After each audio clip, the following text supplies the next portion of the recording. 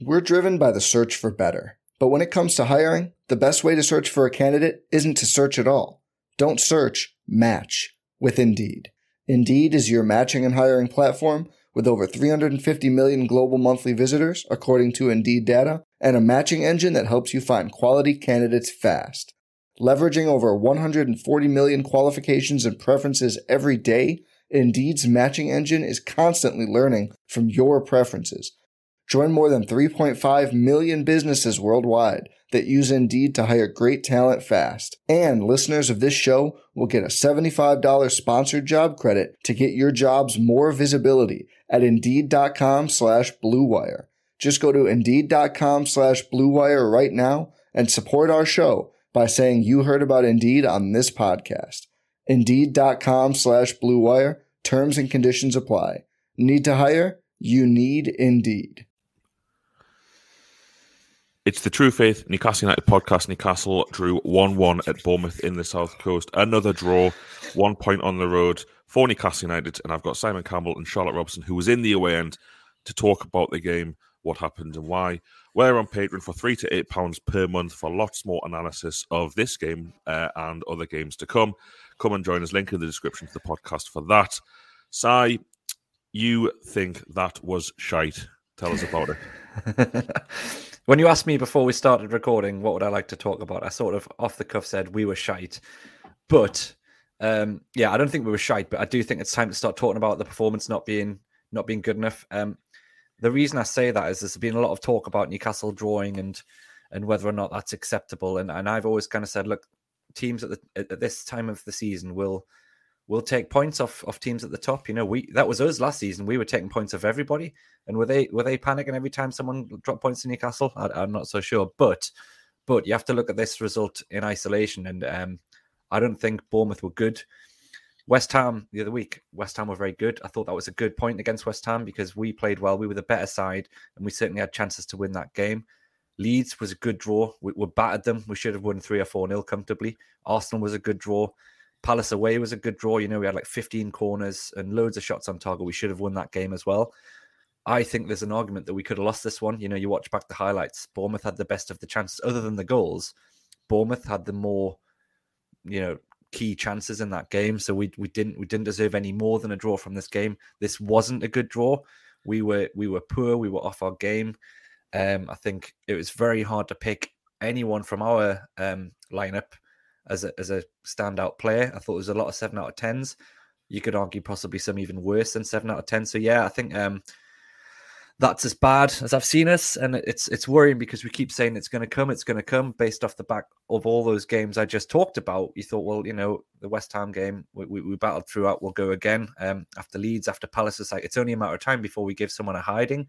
And you thought, Bournemouth, who've barely scored a goal, barely won a game since the World Cup, this was the chance. And the fact that we haven't taken it, now you start to worry. You start to worry about performances. You start to worry about individuals. You start to worry about the injuries and the squad depth. There's a lot of things to take away from that game that you can't describe as positive. And I think most worrying was the lack of urgency. And we've talked about this for a while. And I think me and you, Alex, talked about this briefly post game. Is that we didn't really kick into gear until we were already behind, and that's kind of we've done that a few times now. We're not starting games. I mean, we started West Ham brilliantly, but then we quickly drifted. It's taken us a long time to get going. We weren't pressing high. We weren't, it wasn't the same approach. And I get it. This time last year, a Bournemouth away or whatever, it would have been a massive 3-6 pointer, and whereas now, it's just a game against a crap team, and we still haven't found a way to treat these games with the respect they deserve and go and win them. So lots of questions that remain unanswered after that one. So I'm more disappointed than I have been after most of the recent results. I think Sai is has always been our sort of resident negative, but I kind of have to agree with him a little bit more here than I normally would. It is worrying. You can't pretend that everything's going brilliantly well when we're just drawing and drawing and drawing. It's not that they're going spectacularly bad, but it's not going brilliantly well. And we had such a good start to the season and such a great end to last season that, you guys talked about this sort of expectation and perspective and things like that on our Patreon podcast this week. But I think that there are a lot of questions there. And it's interesting, Si, you said there that we were sort of due to give teams a hiding. Well, after Bournemouth scored their first goal, I started worrying if we were due a hiding, because they increased in confidence immediately and they started pressing us. Now, realistically, I didn't think they were going to spank us like 8-0 or anything like that. But it did look like they were going to get more goals. They had more opportunities yesterday. And we looked really nervous on the ball, particularly in that first half. In the second half, I'm sure we can dissect first, second half, but the second half was a lot better. The first half, I was like, we are going to lose this game if we keep playing like this. It was such nerves. I don't know if there were several sort of journalists on Twitter talking about it's the cup nerves, it's team players not wanting to get yellows, it's players not wanting to get injured. Never mind that 3 players went off yesterday anyway. But yeah, I think that there are a lot of questions, and we knew how Bournemouth were going to play. We've played them twice this season. Like we knew that they were going to do this low block type thing. They might frustrate us in midfield. We don't have answers to that yet, and I think we should at this point in the season. Very interesting comments from you both. I'm probably a little bit more positive overall. Newcastle finished yesterday in a better position Champions League-wise than they did before. Spurs lost 4. Would you rather be drawing 1-1 at Bournemouth or getting done 4-1 at Spurs? And so you made this point that the league at the minute is very hard. Leeds took a point at Old Trafford. Brentford have taken a point at Arsenal. Arsenal lost at Everton. There may be some sort of fatigue across the better players in the league because of the World Cup, though in theory that should help Newcastle because it didn't have as many World Cup players about as others. But I would expect to see some of these stranger results. I do agree with you broadly both that the performance was substandard and below par. Maybe for the first time this season. In fact, probably since Bournemouth at home in the league anyway. I don't actually think you could say, if you look at any of those other games we've played, that Newcastle deserved to lose. And I wouldn't even say necessarily Newcastle deserved to lose yesterday. They could have lost. They could have lost in the last minute when Dan Burn does his mad Dan Burn thing and almost gifts the opposition a goal. But I've kind of brought some perspective to myself after the result. Bournemouth at home are one of the best defensive sides in the league. They're a very bad team, but defensively at home, they've only conceded 12 goals in 11 games now, and only Chelsea, Brighton, Liverpool, Newcastle and Man United have conceded less. Man City have conceded the same number of goals at home as Bournemouth have. So they're not an easy touch at home like they are away from home. And in fact, actually, if you look at the 2 results against Bournemouth this season, it's actually our home draw with them that is the kind of disaster result. Particularly since Bruno was playing, if not 100% fit for that one. So it's not the worst result. I think, in the context of recent performances, is it 5 draws and 6? It's a lot of draws. It's 17 games unbeaten now.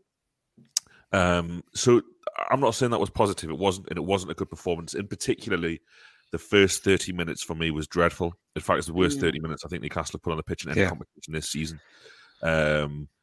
And that's a concern for the reasons that you touched on, Si. I thought that our pressing was half-hearted. I thought we were disorganised, possibly a little bit disinterested. I'm sure that wasn't the case. It was the kind of pressing that when Newcastle occasionally used to press under Steve Bruce, they'd do where you'd run toward the player who had the ball, but you'd make no intention of actually tackling him or taking the ball off him. I don't know whether that's because you said to me yesterday, Charlotte, no one wanted to pick up an early yellow card because there's fears about missing games or anything like that. But it was just shocking in the first 30, and the fact Newcastle were kind of sent out early in the second half by Howe suggests that he agrees with that assessment. That first 30 in particular, like you said, Charlotte, it just looked like Bournemouth were the better side, and that's not okay. That's not good enough. But we did rectify it and went ahead in the across the rest of the game.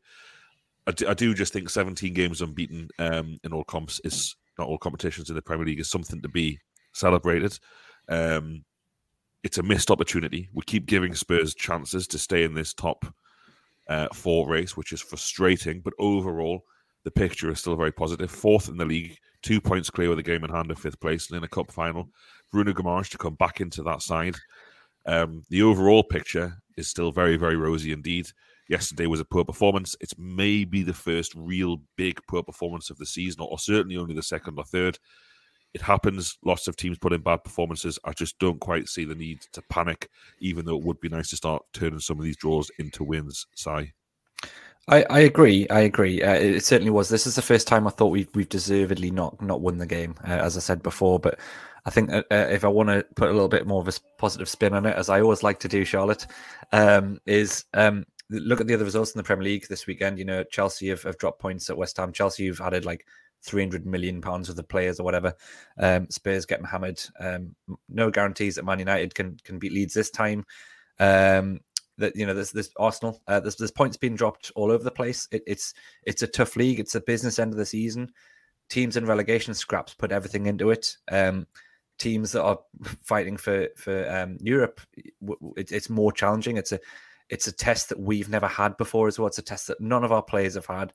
It's a test that Eddie Howe and his coaching staff have never had. It's going into the business end of the season with something to play for that's not surviving relegation. It's not like, right, we either win this game or we die. It's actually, we don't need to win this game, but we absolutely, if we want to win something, we have to win the game. You know, it's a slightly different dynamic that we have to get used to.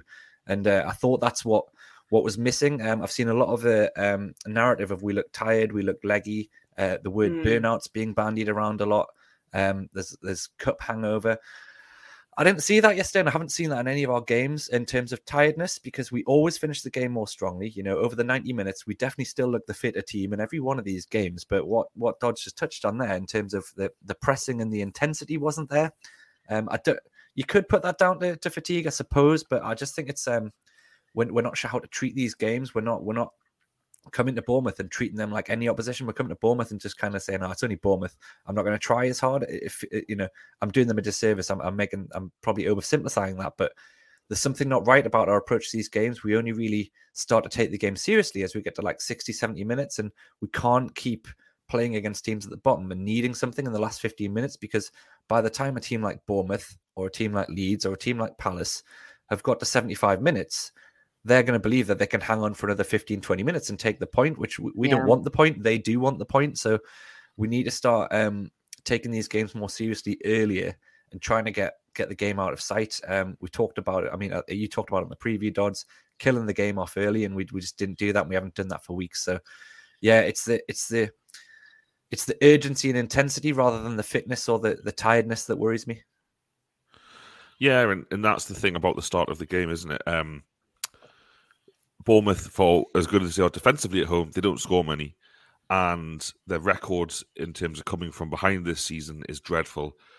So if you want to do anything, you want to start the game at 100 miles an hour. You want to start the game pressing relentlessly, and surely if you go behind after that by trying to force the opponent's hand, then that's better than doing what we did, which has kind of been listless and pointless for the first 30 minutes at least. Gift Bournemouth a goal, like you say, Si, that they're always going to view a point as a good result. And it is hard playing football against teams, particularly away from home, who just get out all of their men behind the ball. Very rarely did Bournemouth get men ahead of the ball. Very rarely did they really press us really high up the pitch. They did in the first couple of minutes and immediately stopped doing that, maybe because they didn't have to, because we kept giving them the ball back in midfield. But it is hard. It's going to be really interesting to see, because we've got a season-defining couple of weeks coming up. We've got Liverpool at home, Manchester United in the final, and Manchester City away. And this is where this result and previous results could look much worse than certainly I'm giving them credit for at the minute. Because if you lose those games or you don't win those games as well, first of all, it becomes 1 win in 8. And second of all, you look back at those fixtures and think, well, we should have won those games to give ourselves, and we could have given ourselves a nice barrier coming up to these fixtures. Having said that, Liverpool aren't going to come and stick 8 men behind the ball at all times. Liverpool aren't going to come and probably, because it's Liverpool and the Klopp's gone a bit mad, still view a point as a good result. So opportunities will be different for Newcastle in coming weeks. But Si, you are absolutely correct. It's a problem that we and Charlotte, you said it earlier, it's a problem that we don't yet have a solution for, and that's kind of frustrating. Though the problem could be, without Bruno Guimaraes, we're not very good, haven't won with him this season. The decision to let Jonjo Shelvey go is looking a bad one at the minute. He was only fit enough to make the bench for Forest yesterday, but he's better than fucking nobody, which is pretty much what we've got at the minute if Joe Willock is indeed injured for Liverpool next week, which it looks like he might be. Just before we break for part one, Charlotte, you were there on the ground for the return of Howe to Bournemouth. How was it? Was it a factor? I'm trying to work out what impact that would have had on our players, because it definitely had an impact on Eddie Howe. He was given a really nice sort of moment at the end by the Bournemouth players who weren't able to give him his send-off, I think, because he left during COVID. So he never really got, this was the first time he's returned, as a manager. I don't know on what personal capacity he's been back, but all the reports say that he hasn't really been back. So he definitely seemed emotional. He's quite a stoic sort of straight down the line guy, but he definitely seemed emotional towards the end there. So I don't know. I don't want to sort of then layer that over our players and say that they were playing differently or this draw is because it was Eddie Howe's and Jason Tindall's return to Bournemouth. But it was certainly a sort of moment there. Yeah. Okay, that'll do it for part one. Back after these adverts. If you don't want to listen to the adverts, then come and join us on Patreon. It's just £3 a month to hear the 2 free shows a week that we put out, advertisement free. Speak to you after this. We're driven by the search for better. But when it comes to hiring, the best way to search for a candidate isn't to search at all. Don't search, match with Indeed. Indeed is your matching and hiring platform with over 350 million global monthly visitors, according to Indeed data, and a matching engine that helps you find quality candidates fast. Leveraging over 140 million qualifications and preferences every day, Indeed's matching engine is constantly learning from your preferences. Join more than 3.5 million businesses worldwide that use Indeed to hire great talent fast. And listeners of this show will get a $75 sponsored job credit to get your jobs more visibility at Indeed.com/Blue Wire. Just go to Indeed.com/Blue Wire right now and support our show by saying you heard about Indeed on this podcast. Indeed.com/Blue Wire. Terms and conditions apply. Need to hire? You need Indeed. Charlotte, then talk to us about your day in Bournemouth and the away end yesterday. It was quite loud on TV, but then you've also suggested to me in Sci Fair that it did start to turn a little bit. Yeah, and I'm being hypersensitive there, so I don't want to be overreactive or dramatic. It was a great away end. There was a really lovely part in the first half where they were all singing the Christian Atsu song, which I hadn't heard in so long. I texted Alex at half time. I was like, what is that song? And he was like, they've been singing the Atsu song. I was like, yes, of course it is. My brain obviously didn't make the connection, but it was good. It was good. There was a sort of strange man in front of me who kept asking questions throughout the game, including about 12 minutes in, he turned around and went, is Alan Saint-Maximin playing today? And I was like, yeah, he's there on the pitch in front of you. Valid question after 12 minutes, to be fair, because I would have said the same thing. Fair enough. Maybe he needs, an eye check or something like that. But past that, it was good. Everybody was like, Bournemouth's a really nice day out.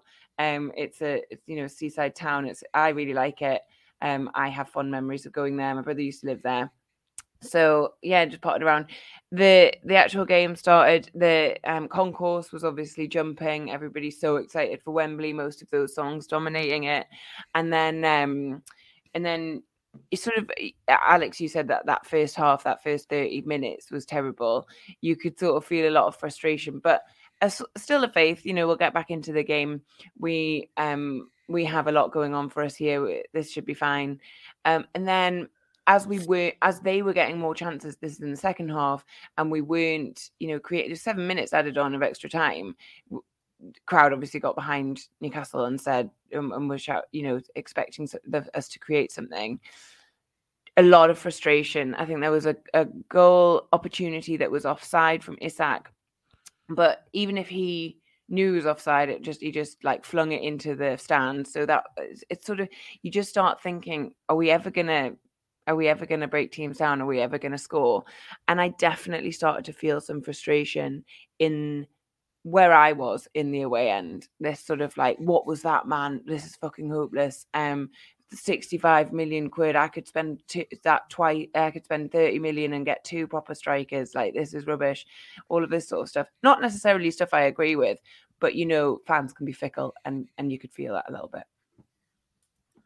Interesting, and there was a lot of Newcastle's basic play yesterday, which I thought was really poor.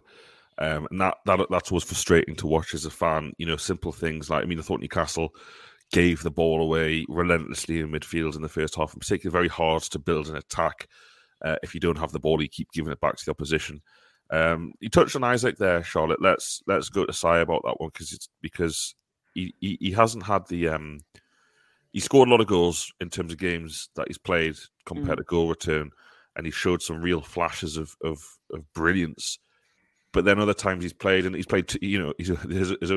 last 2 league starts have both been against the same kind of stubborn Bournemouth opposition. But you want to talk about Masai?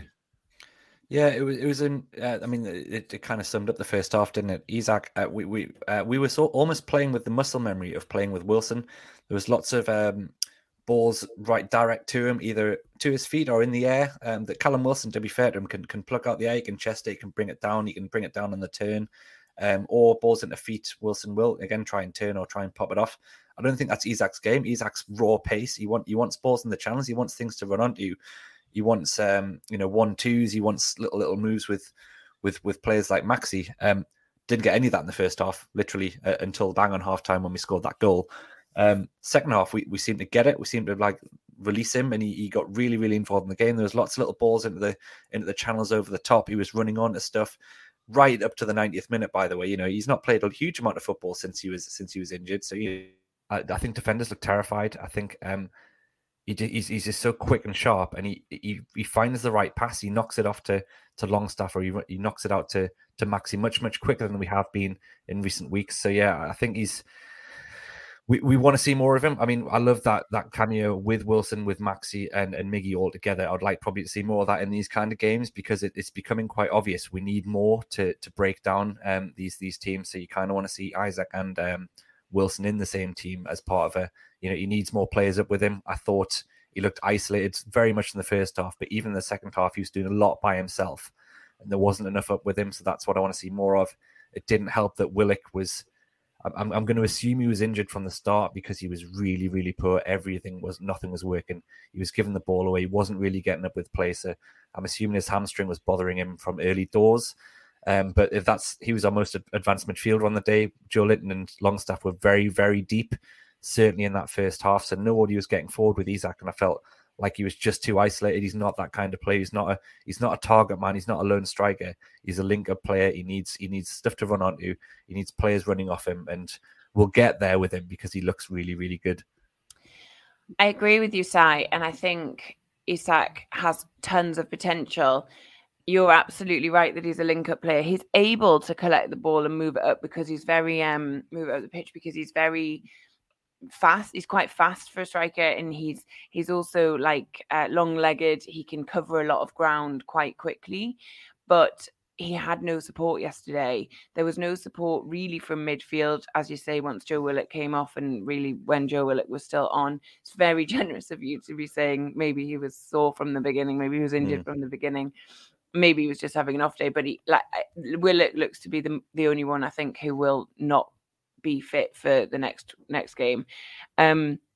We really, really need that link-up play. I'm sure we'll talk about Dan Burn and that. We lack that in all areas of the pitch. Is the point I'm trying to make. We don't have that sort of creative midfielder in Bruno because he's on this red card game ban. That can push the ball up the pitch, and I think there's loads of flashes of excellence from Alexander Isak, but you say you think he'll get there. He'll only get there if we've got the right players to kind of feed the balls to him. I do definitely think he can score for us, and I always said, I wouldn't want to see him as a 2 with Wilson, and then I was proven immediately wrong as soon as he played as a 2 with Wilson. I would like to see that. I would like to see us come out with intensity, see him play with Wilson more, and see how they work together, because I think that could be a really nice partnership. Will be interesting next week when it won't it? With if you assume Willock is injured, he either goes 4-3-3 playing Elliot Anderson, or maybe Anthony Gordon. I don't know whether he'd do that further back. But if he has to change for 4-2-3-1 like he seemed to do yesterday, Wilson, Isak could be in that 3 behind Wilson. So it's possible. I don't know whether it's probable, but it's definitely possible. Si, I thought you made a really good point about muscle memory kind of kicking in and almost playing like we did with Wilson and the team. And actually, the kickoff of the game, the ball gets played back to Fabian Schär, who launches it long to Alexander Isak. And I was like, immediately from that moment, it was a bit strange. It was like, well, he's not going to win that header. Obviously, he's not going to win that header. Bournemouth centre-backs are big, good in the air. It was a really strange one. In our general play, we see everything goes down the right in the first half of every game. That's the rule. It never changes. It's kind of frustrating, but it never, ever changes. Everything goes down the right because the right side of the pitch is so good. Trippier, Almiron, Sean Longstaff these days, they work well together. So everything goes down the right. And we have a lot of success in that area, but it seems like a lot of the other players, and I'll include Trippier himself in this, are creating or going through patterns of play to create space for Trippier to cross the ball. And yesterday, it's like, who are you crossing it for? Why are we continuing to try and engineer a situation where Trippier crosses the ball? To who? Yeah. You've got ASM. ASM went up for one header yesterday, got injured. Like, you're not going to score a header. So you said he scored a header at Sheffield United away. It wasn't planned. Yeah. It was just like one of those weird mad shit things that used to happen to Steve Bruce. Like, Miggy's not going to get the header.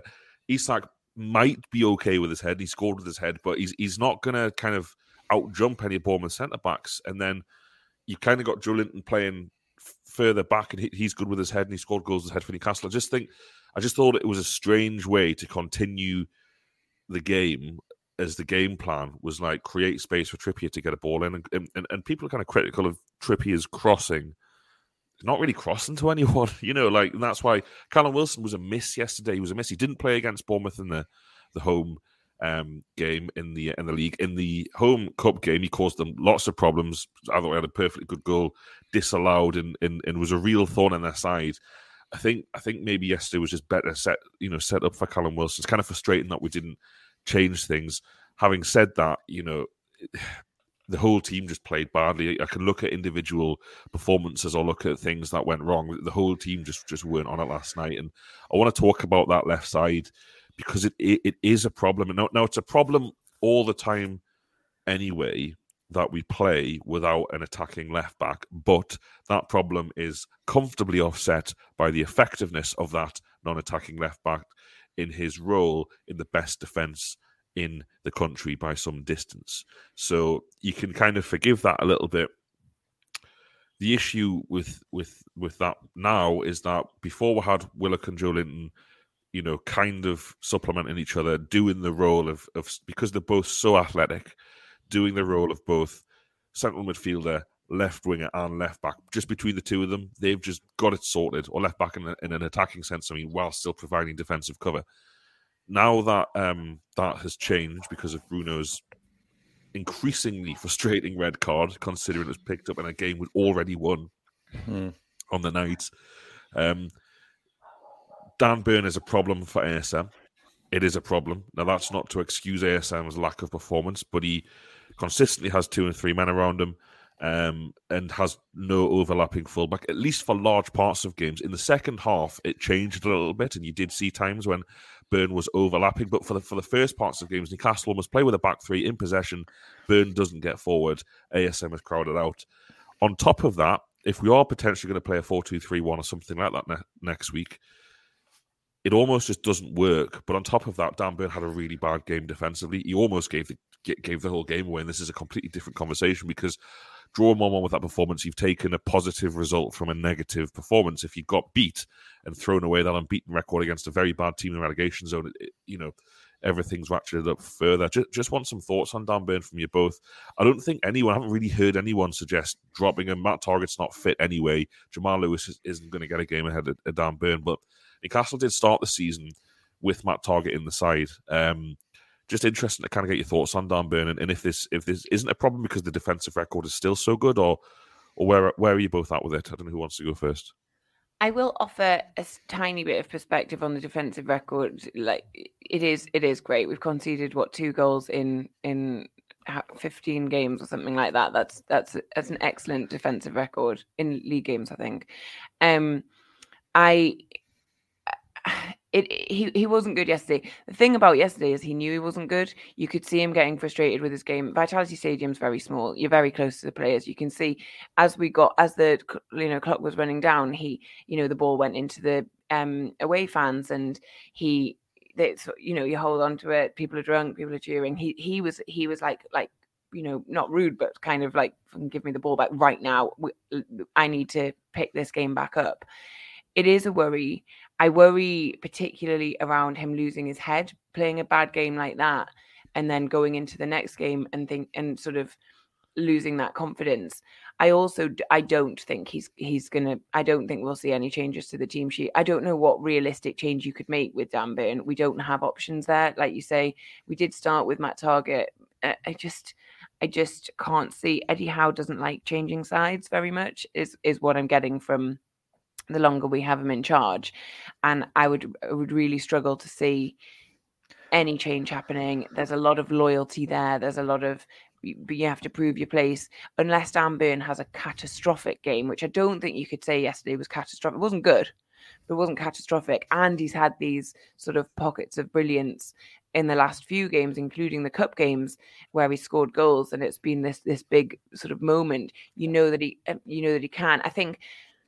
I think you're right. We need to think about things not just in those terms, but in the terms of, well, we don't have Bruno, we don't have Willock, we don't have, and how the game is then going to move up the pitch, because he's not going to bring the ball up the pitch.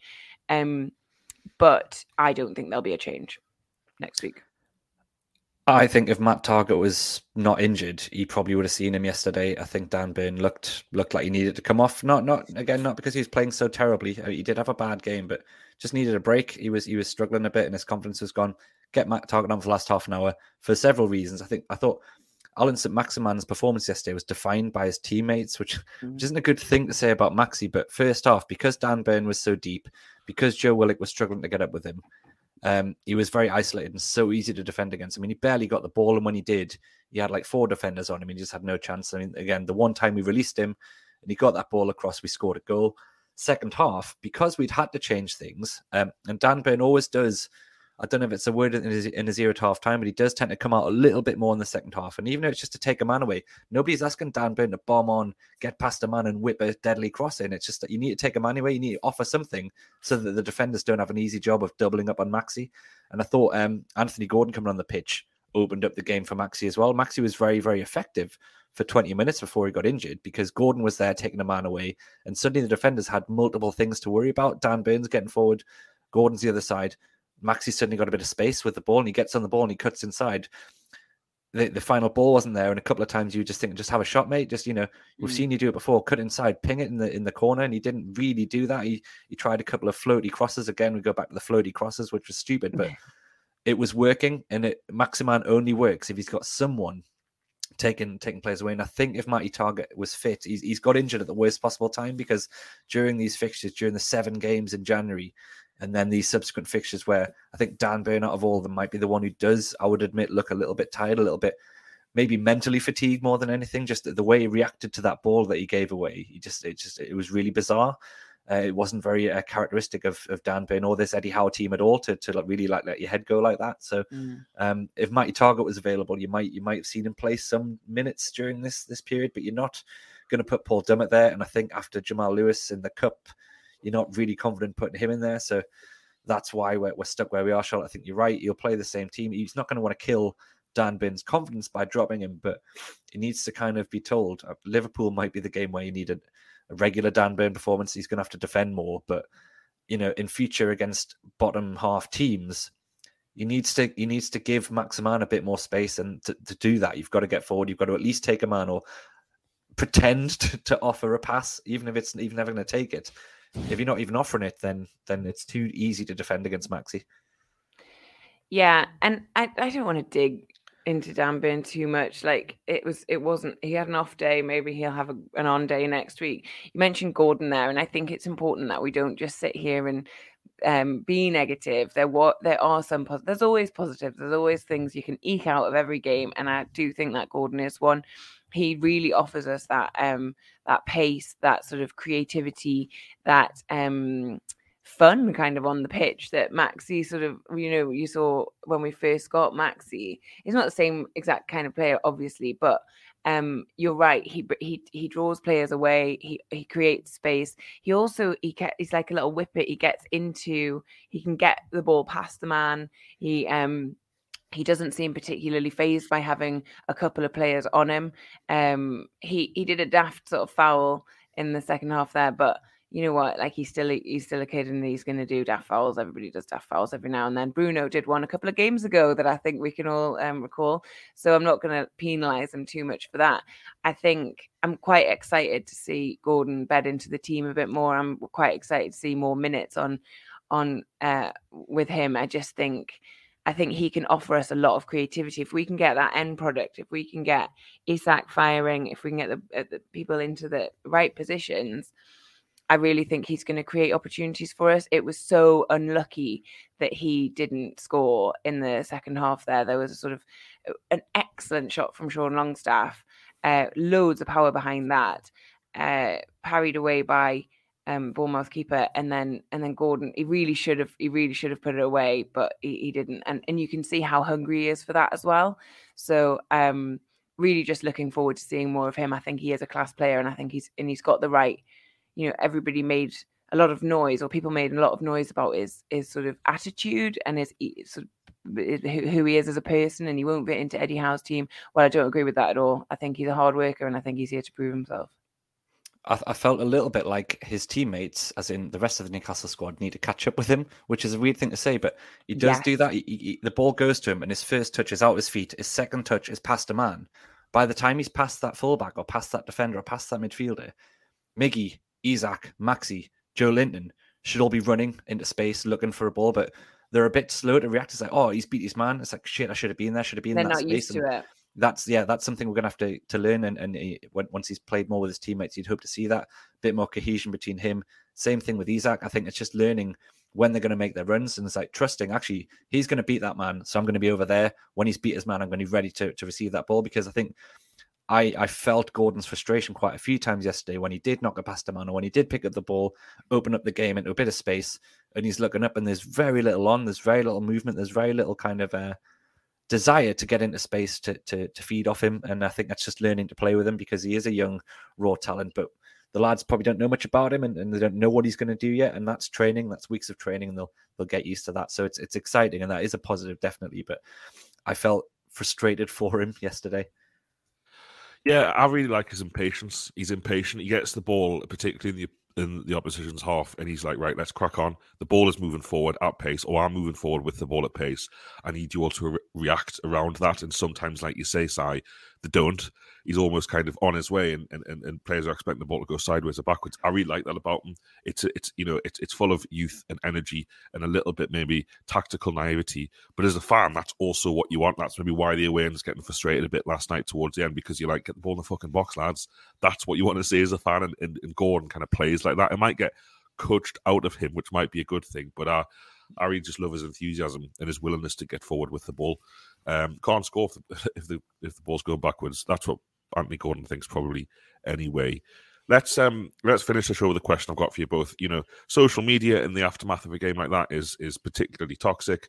I don't believe at all that the team shouldn't be criticised. They should. They weren't very good at all last night. Didn't play well, but I also think that there definitely needs to be some more perspective after results. We didn't lose. The way some people reacted, like we'd lost the game.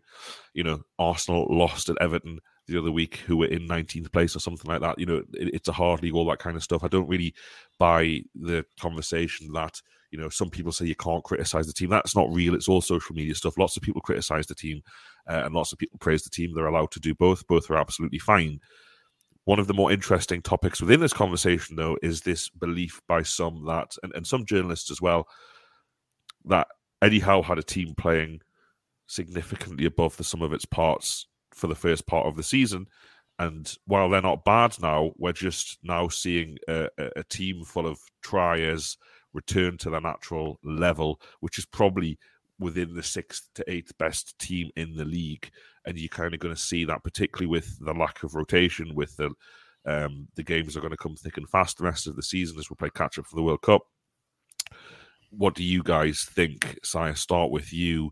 Are we seeing just a return to where the team actually are, or do you think this is just a blip and we'll get better soon? It's a really hard question, and one I'd imagine none of us really want to answer honestly, because there is that creeping suspicion that we're finally seeing the come down from over a year of just absolutely performing above expectations. I want to use the word expectations rather than above our level, because I think when you can play that well for so long, that becomes your level. I don't think you can say that 12 months or more. You can say 12 months, certainly since about February last year, we've performed at a level that is top 4. You don't do that for 12 months. You can have a 3-month new manager bounce. You can have a 3-month, hot streak. Even Bruce put some runs together somehow.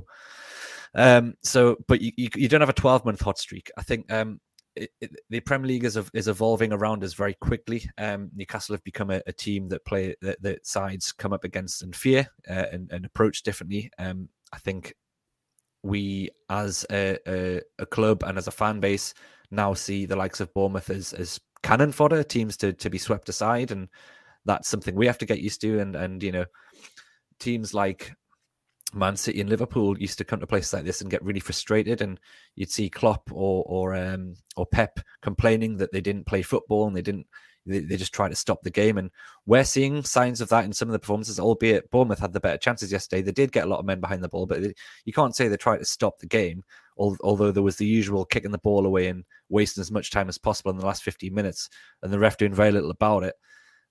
So there's a lot going on here. It's too easy to say we're just not playing as well, full stop, and we've come back down to our level. I think there's injuries, there's fixtures. We played 8 games in January.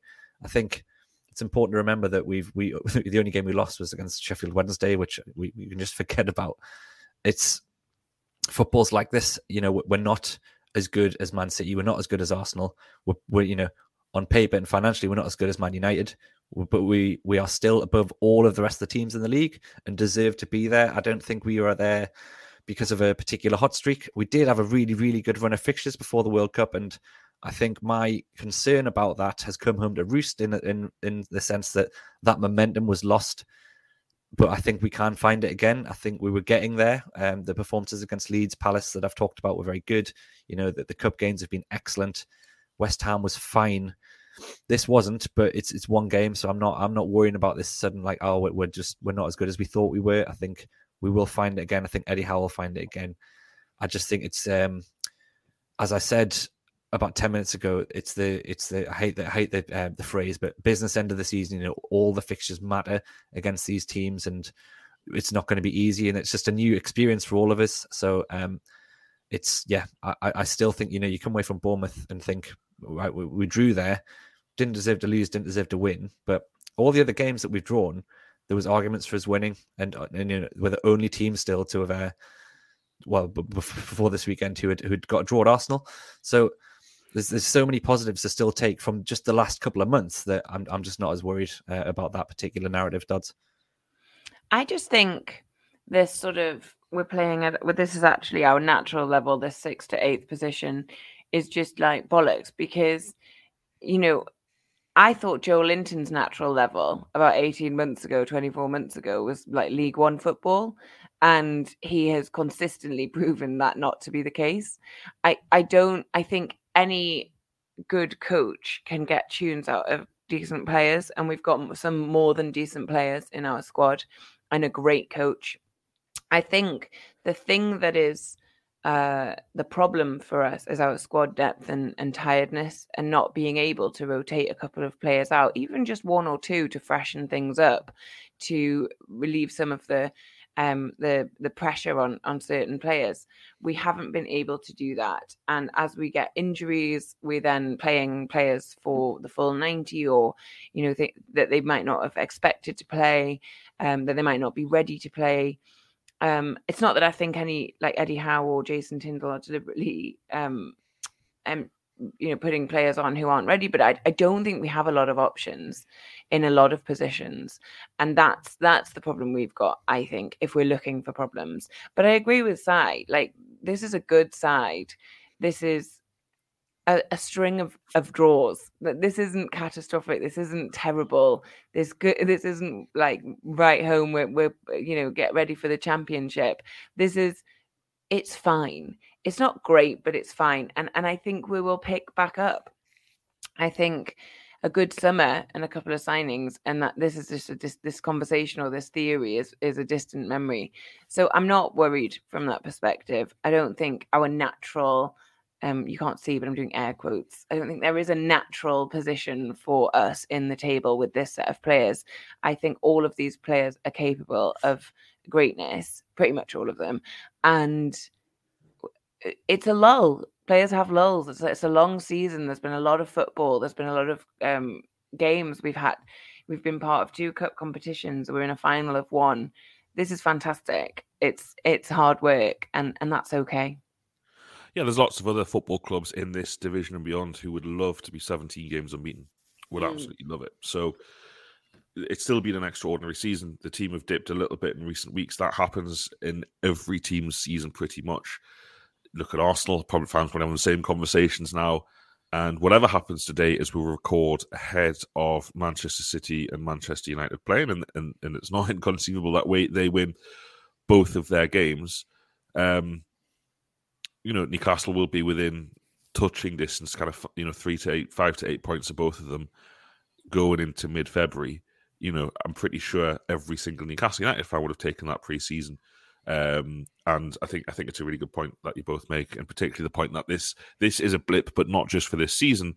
For the last 12 months, we also had a blip last season where we lost 3 in a row, and similar kind of conversations were had, and the team roared back from that, bounced back from that. Eddie Howe does have it in him, and we've got some very good footballers to come back into this team. I'm really excited, in fact, for the next few weeks, not just for the cup final, obviously, but those Liverpool and Manchester City games were a real test for this side, and games where they'll have to defend better, but also they will get more opportunities, you'd hope, because those teams will open up far more against Newcastle, and we could be having completely different conversations after those games.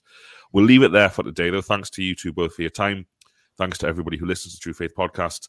We're on Patreon, £3 to £8 a month. Lots more to come this week as we build up to that Liverpool game, and of course to Wembley in a couple of weeks' time.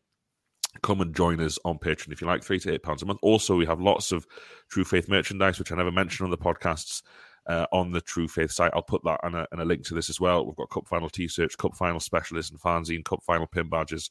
I will personally post these things to you myself if you do me the honour of buying them. Link in the description of this pod. Just want to be absolutely clear, though, there, Alex, that you're not going to post them through the door yourself. No. Royal Mail will take on that responsibility for us. Thanks for listening. We'll be back with a show this week. More on that, I'm sure, through the week. And speak to you soon. Bye-bye. I'm Mark Chapman. Welcome to the Planet Premier League podcast.